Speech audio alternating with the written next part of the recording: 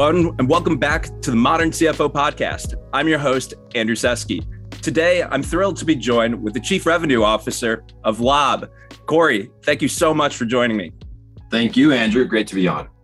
So, Cory, I wanted to get started right into this podcast with going through your personal background and landing at Lob and explaining what Lob is and why you're still excited to come on and share what the mission of the company is and how you got there. Yeah, sounds great. I've listened to your podcast. It's a great podcast, great series. And I think a lot of your guests refer to kind of a non-traditional background. I certainly have a little bit of a non-traditional background myself, which I guess if they're all non-traditional, we're probably all actually traditional, right? But either way, I'm not a CFO, nor am I really a typical CRO either, frankly. I'll give you kind of my story here. Is after a very brief time as a pre-med student, actually in college, and kind of wrestling with OChem and realizing that route was not for me, I went like the opposite direction entirely and completed my undergraduate in construction management, of all things. I became a general contractor and, believe it or not, founded a small design build startup, which, it grew surprisingly fast. We had 7 years of 100% CAGR, as we would refer to it today, although I wasn't thinking in those terms at that point, certainly. I was very young, started early. I was in kind of my mid-20s at the time, and found that construction is one sector, this was like early 2000s, was an industry really overdue for modernization, which has kind of become a career theme for me personally. And at this firm, to scale this small operating and kind of leadership team that I put together, we selected and deployed a wide variety of technologies, right? And this was kind of me being somewhat of a digital native to the technology space. And we attempted to streamline every function of that company, whether it was on finance or operations, sales and marketing, like we did ERP, CRM, SEO, PPC, like all of these TLAs, right? And I think in that space at that time, like the primary tech in construction was probably an F-150, maybe a cell phone, right? So that adoption of technology and the modernization that came with it, again, became kind of a career theme for me. So we had a surprisingly great run there at that startup. I was really just, I think, a lucky kid, right place, right time, if I'm being honest. And I sold that company and then went and worked briefly for the same boutique M&A firm that represented me, sell side, and some other closely held firms. And my plan was, Andrew, to just like keep buying another lagging company, modernize it, like inject new leadership and tech, sell it, rinse and repeat.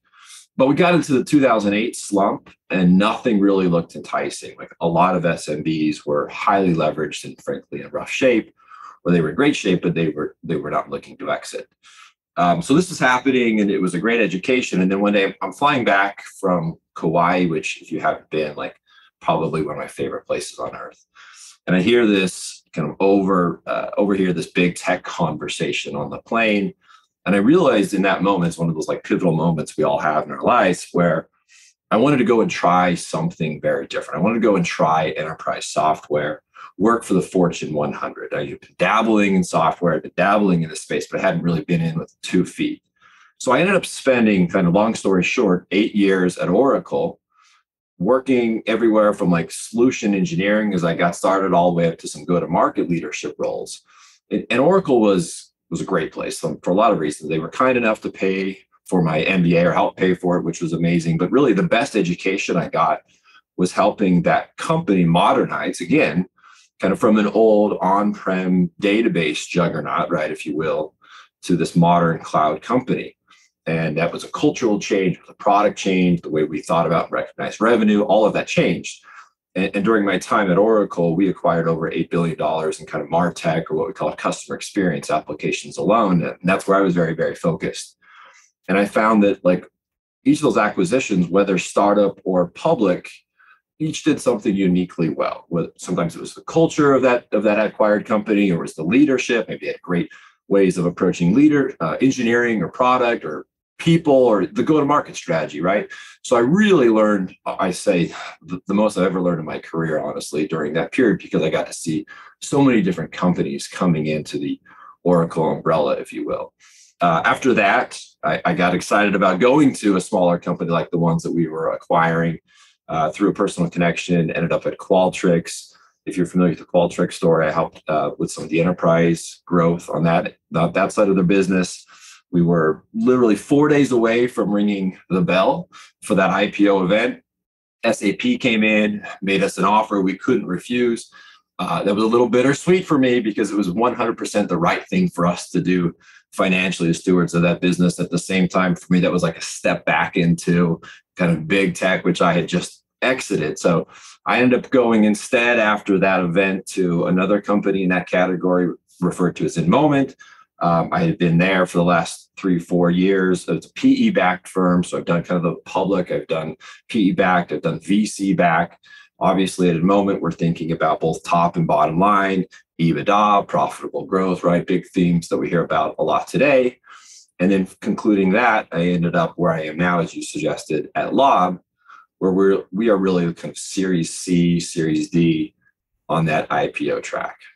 So I want to focus on one of the first things you said for a moment. I don't think many people on their first entrepreneurial endeavor are able to have any sort of exit. And you're saying that, when you were in your mid-20s, that kind of kicked off this career. So I'm kind of thinking through the different types of success and all of the different roles that you've had with different types of stakeholders and different types of investors. Where did you find that ambition? I know you said you had a few moments that were just these realizations that you had to go attack some of these opportunities to modernize and grow businesses. But did all of this stem from that first success, or how did you think about risk in those early days? As now you're in a Series CD backed firm, so still some risk in the venture backed world. But kind of curious as how you think about risk and how you took those early lessons of your first sale of your company into basically doing similar functions of modernizing at all of these different types of firms. Yeah, I can't take too much credit again for any of that success. Right place, right time is definitely a theme here, and I think there's a lot of people who are both harder working and smarter than I am, and have or have not had those types of events and exits in their own past. I am, to your point though, risk loving for sure, for better or for worse, and sometimes it's for worse, to be clear, right? But I think that appetite and even that desire to go and find increasingly risky but exciting opportunities has just always driven me, whether that was hey, I'm going to start this little company. I don't know the first thing about what I'm doing here, but this sounds like a really exciting opportunity. That the ambition that comes with it, the motivation has always just been part of my DNA. I can tell you, childhood stories of going around town and picking up rocks, throwing them in my wagon and selling them door to door, believing that somebody would buy them. Right. I mean, it's just that level of entrepreneurship and kind of ownership and accountability that comes with the risk side has just always been part of who I am. So let's take a moment to explain what Lob is and kind of the market opportunity that made you excited to join the team, because you've been there. You've made the move relatively recently, correct? Yes, week 11 officially. I know because I've got a weekly report and I'm on my 11th now. Excellent. So let's talk about the marketing space in general, and then kind of where Lob is fitting in and solving the needs of the kind of fragmented marketplace of marketing automations.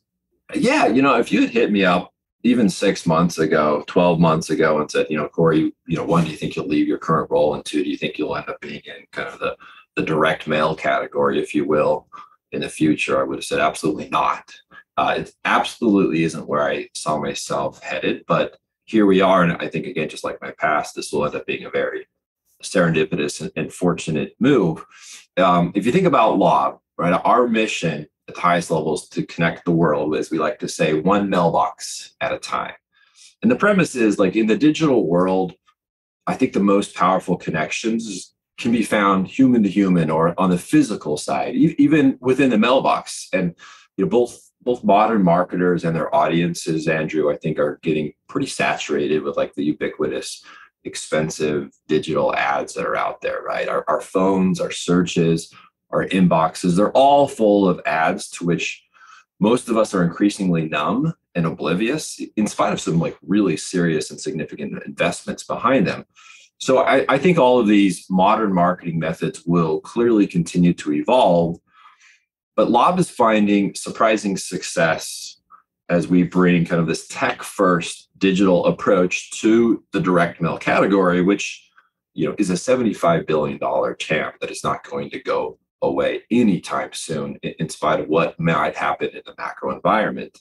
And effectively, what we're doing here is replacing what we call junk mail with intelligent mail. Think of highly personalized content arriving at your home at the perfect moment. Like, you have no choice but to actually open the mailbox, whether you want to or not, and look at all those pieces and give them at least a couple seconds of thought, which is more than a lot of the messages that come in our inbox. Like, one example, we work with a large leading retailer everybody knows well on kind of what we would consider an abandoned cart campaign, similar to what you might see or not see in your inbox. Leave an item unpurchased in your kind of e-commerce shopping cart, and then tomorrow here's this beautiful personalized piece in your mailbox. Hey, Andrew, we see you're interested in this particular patio set yesterday. Here are 3 others just like it. Scan this QR code, go hit a personalized landing page with the discount and some other options available we've curated just for you. And that level of a personalized, timely, extremely relevant message, it really gets attention, right? It gets results. And without technology and the LOB approach, it would have been aspirational, but extremely difficult to pull off when you think about all of the content and the fulfillment that's required for that type of a use case. But, it works. Our customers are seeing on average 19 times better returns than some of these other digital only marketing methods. And today LOB reaches 1 in 2 households. Wow. I knew there were going to be some metrics that were going to blow me away in this episode, because the second I saw that you have leading investors like first round, financing, I knew that there was going to be such an impressive measurable ROI to differentiate just relevant and timely marketing. So it's pretty exciting. On that note, I'd love to spend a moment thinking about how you would describe what a modern CRO looks like, and maybe some of the characteristics that you'd consider when you give us your kind of personal definition of a modern CRO. And I'm thinking about that mostly because I know that there's likely a conversation about culture and scaling. Typically, VC-backed companies are looking, or VCs are looking for their backed companies to scale pretty aggressively. And the pandemic and remote and hybrid work has all thrown unique challenges into the mix of hiring and creating a really defined culture within firms. So would love to kind of just hear how you think about all of that. Yeah. So there's a great book that just came out from David Cicilli of the Alexander Group. I think it's called like Revenue Growth Model. I say great, like it'll get me going. I'm not sure it'll get everybody else going. It's not page turner in the traditional sense, but I love it. And he does a nice job, albeit a little academically, of outlining like clearly the modern CRO, to your point, is more than just a glorified VP of sales, right? The modern revenue team includes all of those customer facing motions, both sales, service, marketing, the entirety of the customer experience. And that's where a lot of my background again has been, in that customer experience space.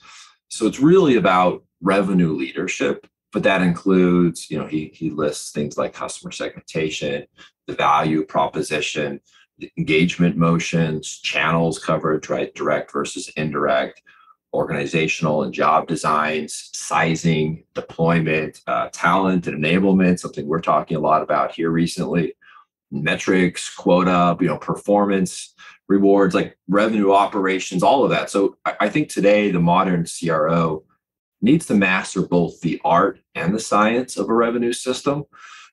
Strategically and tactically, you have to develop that 3+ year go-to-market vision and strategy. And then simultaneously, like jump in the trenches, send that email, to close the deal this month or this quarter.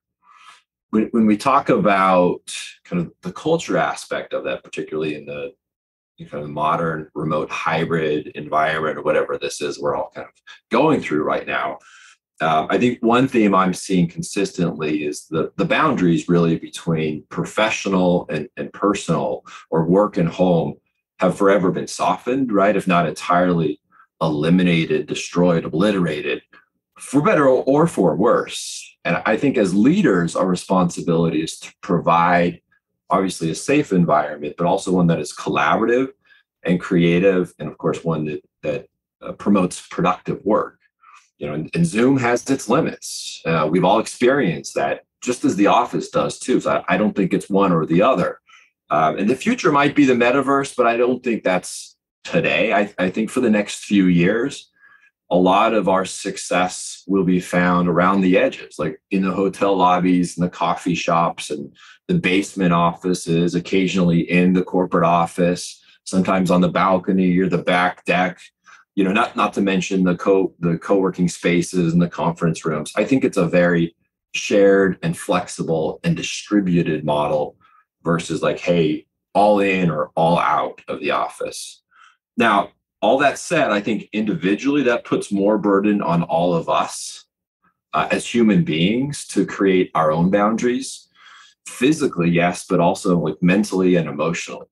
Without clear start and stop times or kind of work and home spaces per se, with everything blurring together, like we can work or we can play without forced interruptions. And that's not always a good thing. Transitions, like in my life, are almost non-existent. For example, like Andrew, I might finish a very, very intense, kind of work negotiation call or something on Zoom, hang up, and then literally be sitting at the dinner table with my family like less than 1 minute later. Right? Like no transition time whatsoever, trying very unsuccessfully to be present for my family while, that last call obviously kind of still occupies my mind, and it take me 30 minutes to kind of wind down and be present for the next moment. So I think fundamentally the workforce and the whole workplace thing has, again, modernized and accelerated in the last 24 hours. I think that's incredibly positive, but it does require us as leaders and as individuals to make some adjustments. And that's more than just like better lighting and better backgrounds on our Zoom calls. I think we have to take control of our lives in a new and very proactive way, or some of this change may actually control us. Yeah, I was thinking about, there's a comment that I think it was Coinbase's CEO came out and just said, we're not doing politics at the office. I'm sorry, we're a public company. We're staying singularly focused on building out the crypto environment. It's an example of a hard line of one way that you can go. It sounds like the team at Lob and what you're describing, though, is just a level of empathy that is just really required to lead and lead by example, and putting in some of those kind of pillars and barriers so that you can have transition time, and just leading by example by not setting up 24/7 work environment in your basement, even though I'm sure many of us have done that at one point over the last few years. But I think that's really, really great to hear from you, because it demonstrates that I think it probably is best coming from the top down, coming from the C-suite. One of the things you sort of mentioned is that there's, it's tricky to have transition time. I wanted to ask, if it's not too personal, maybe some of the other things that have been helpful for you to manage both family life and being at, a fast-paced VC-backed firm. I think most of our listeners are highly educated in the C-suite, likely CFOs, and I think everyone should be sharing as much advice as to how to maintain probably the level of professionalism and work ethic.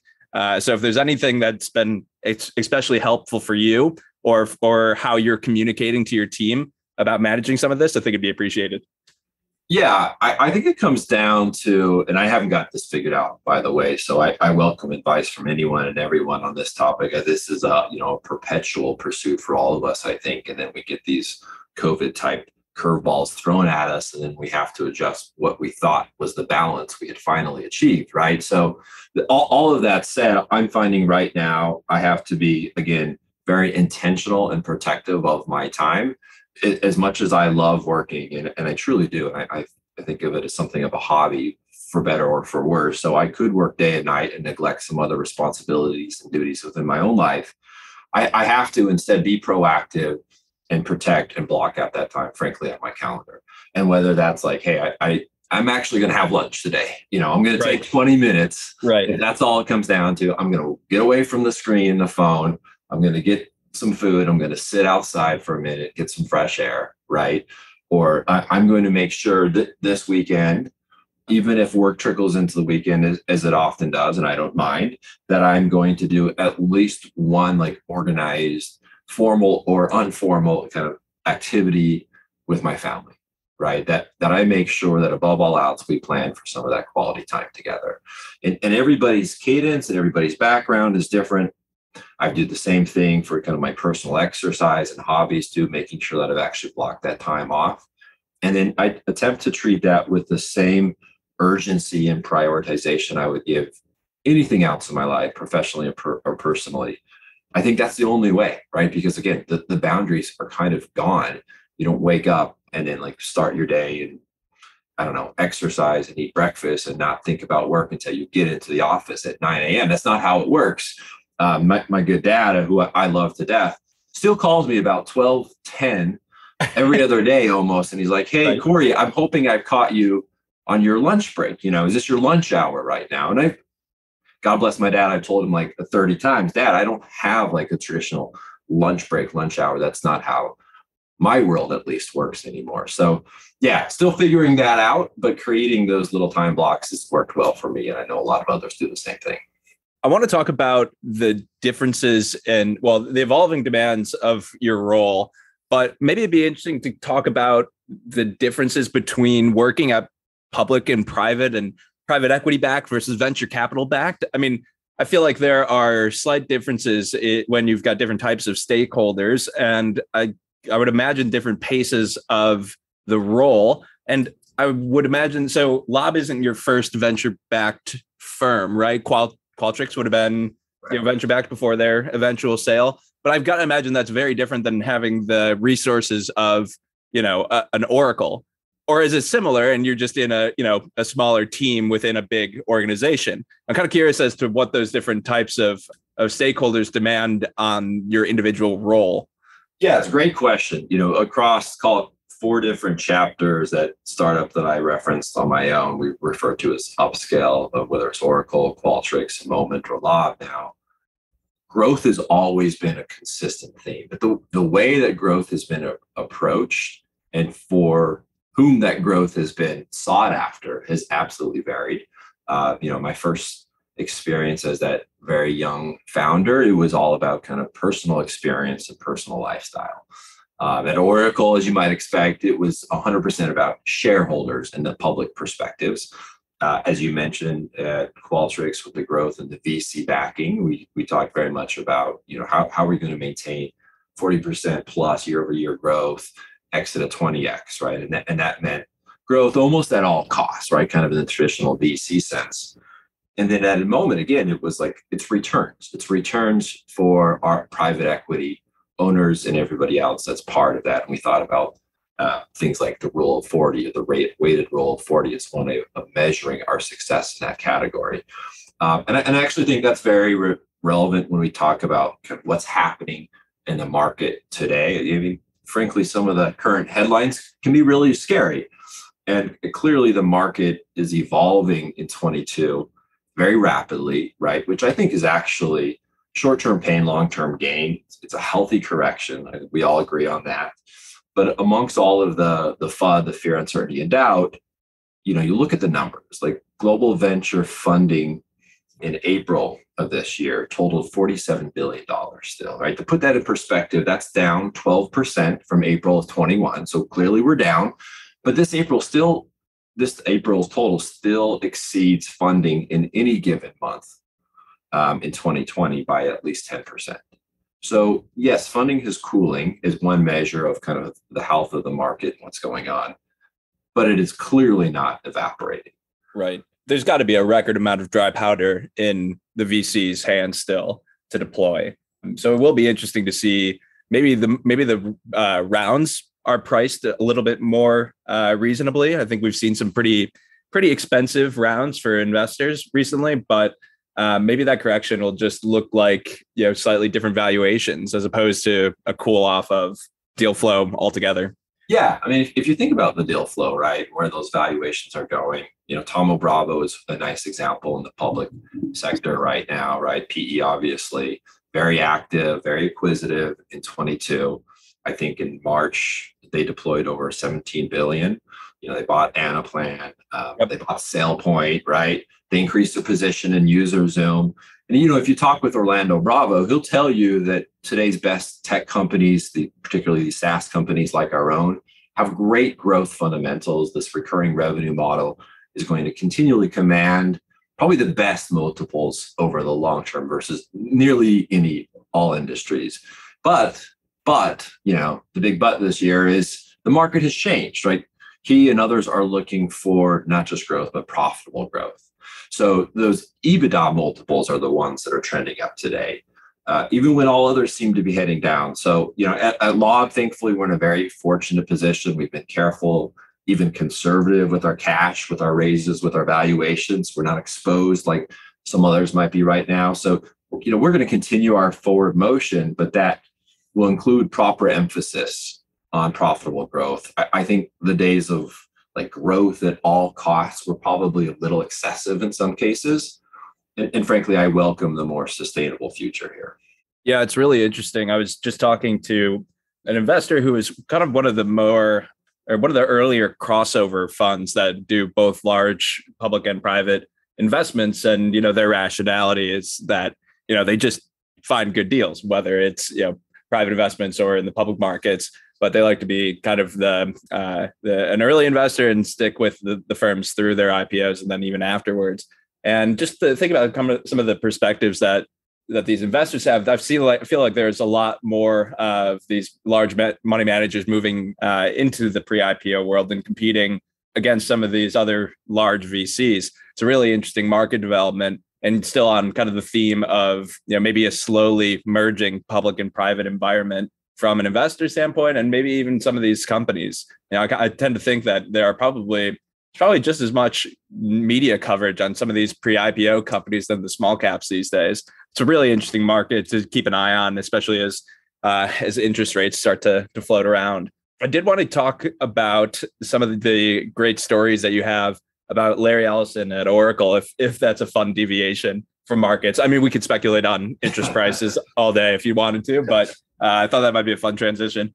Yeah, sure. Larry Ellison, wow, great, amazing entrepreneur, an eccentric personality for sure, but extremely impressive on so many measures.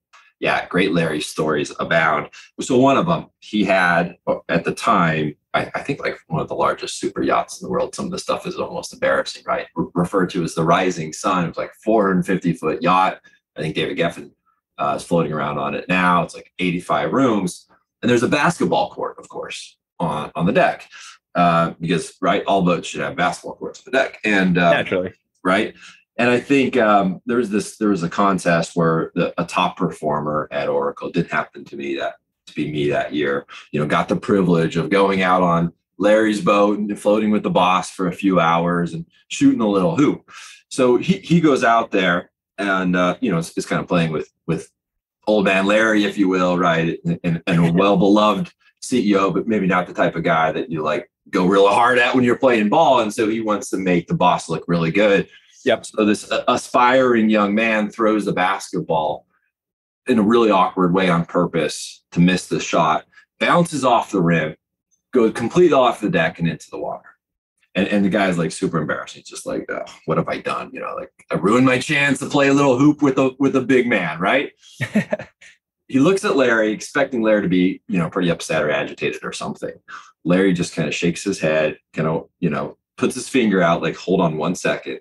And no sooner does that ball hit the water than two guys on jet skis come out from behind the boat or wherever they happen to be, and they grab that ball nearly the moment it hits the water.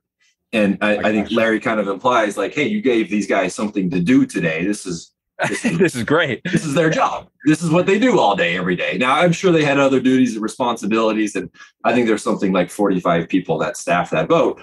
But that level of excess and extravagance, which I will never see, and that's just fine with me. It's kind of indicative of the fun guy that is Larry. And I know Steve Jobs' children would refer to Larry as our rich friend.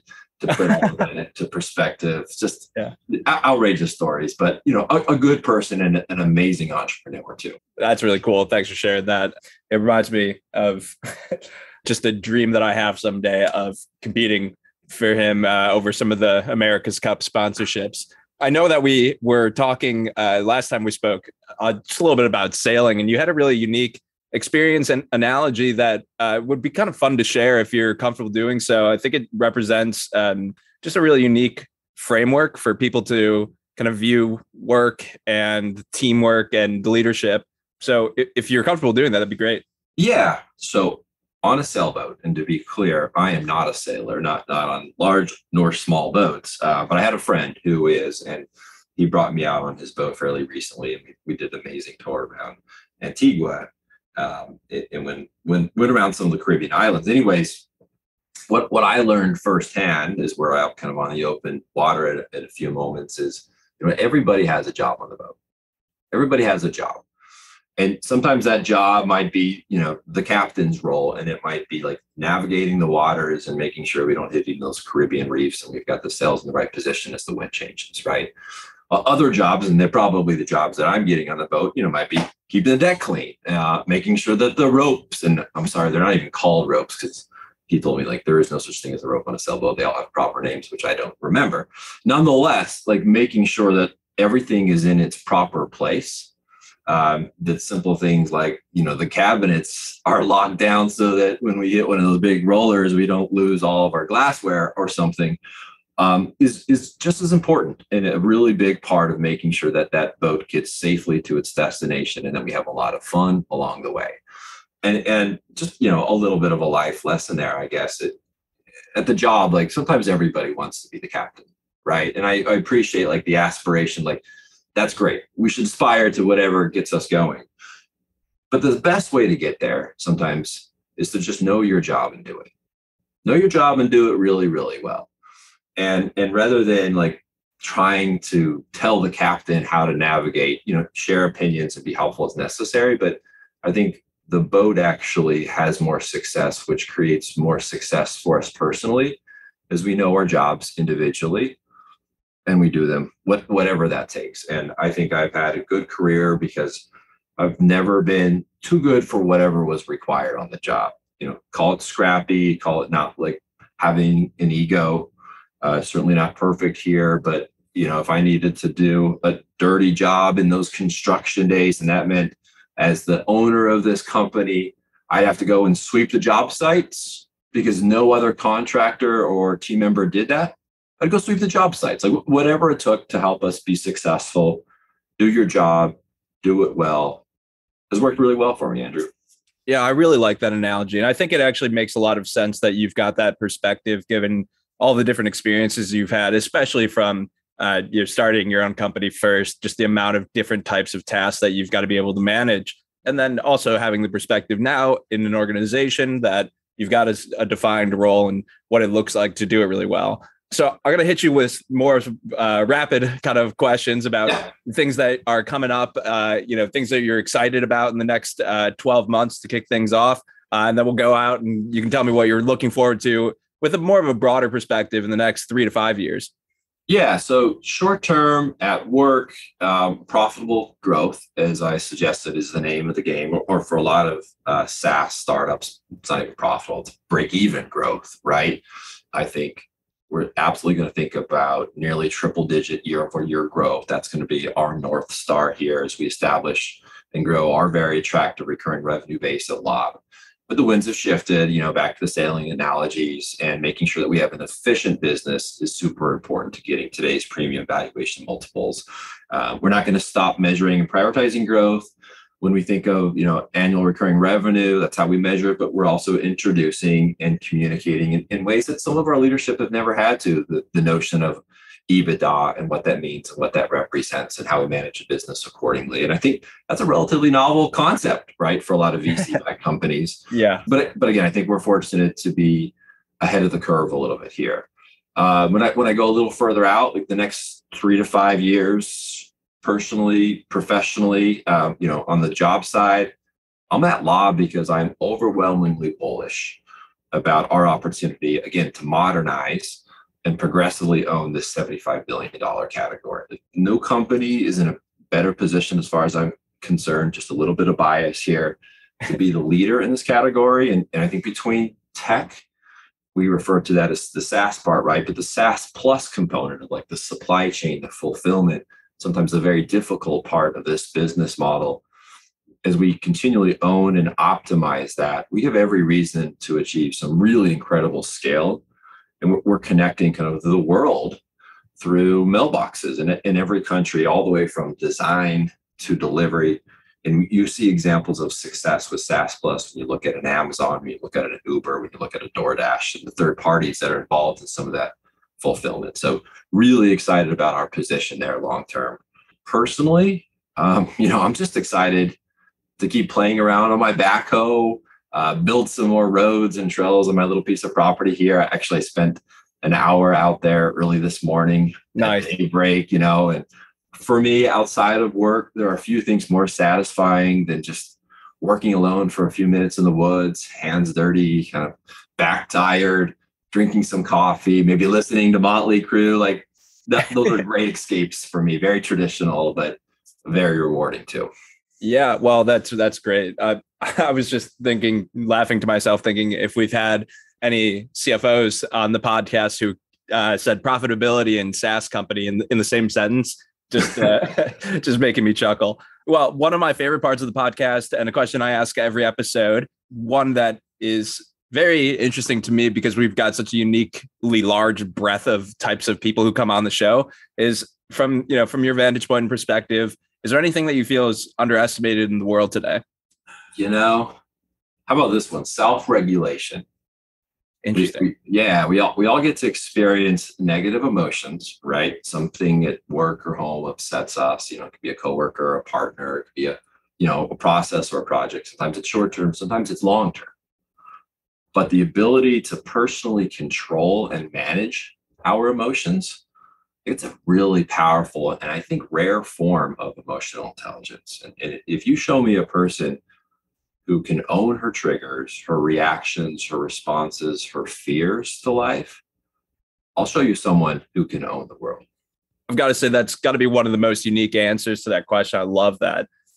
And I feel like it probably is just as relevant at work as it is at home. So I really appreciate that. And it would be hard pressed to think of a way we could end on a higher note.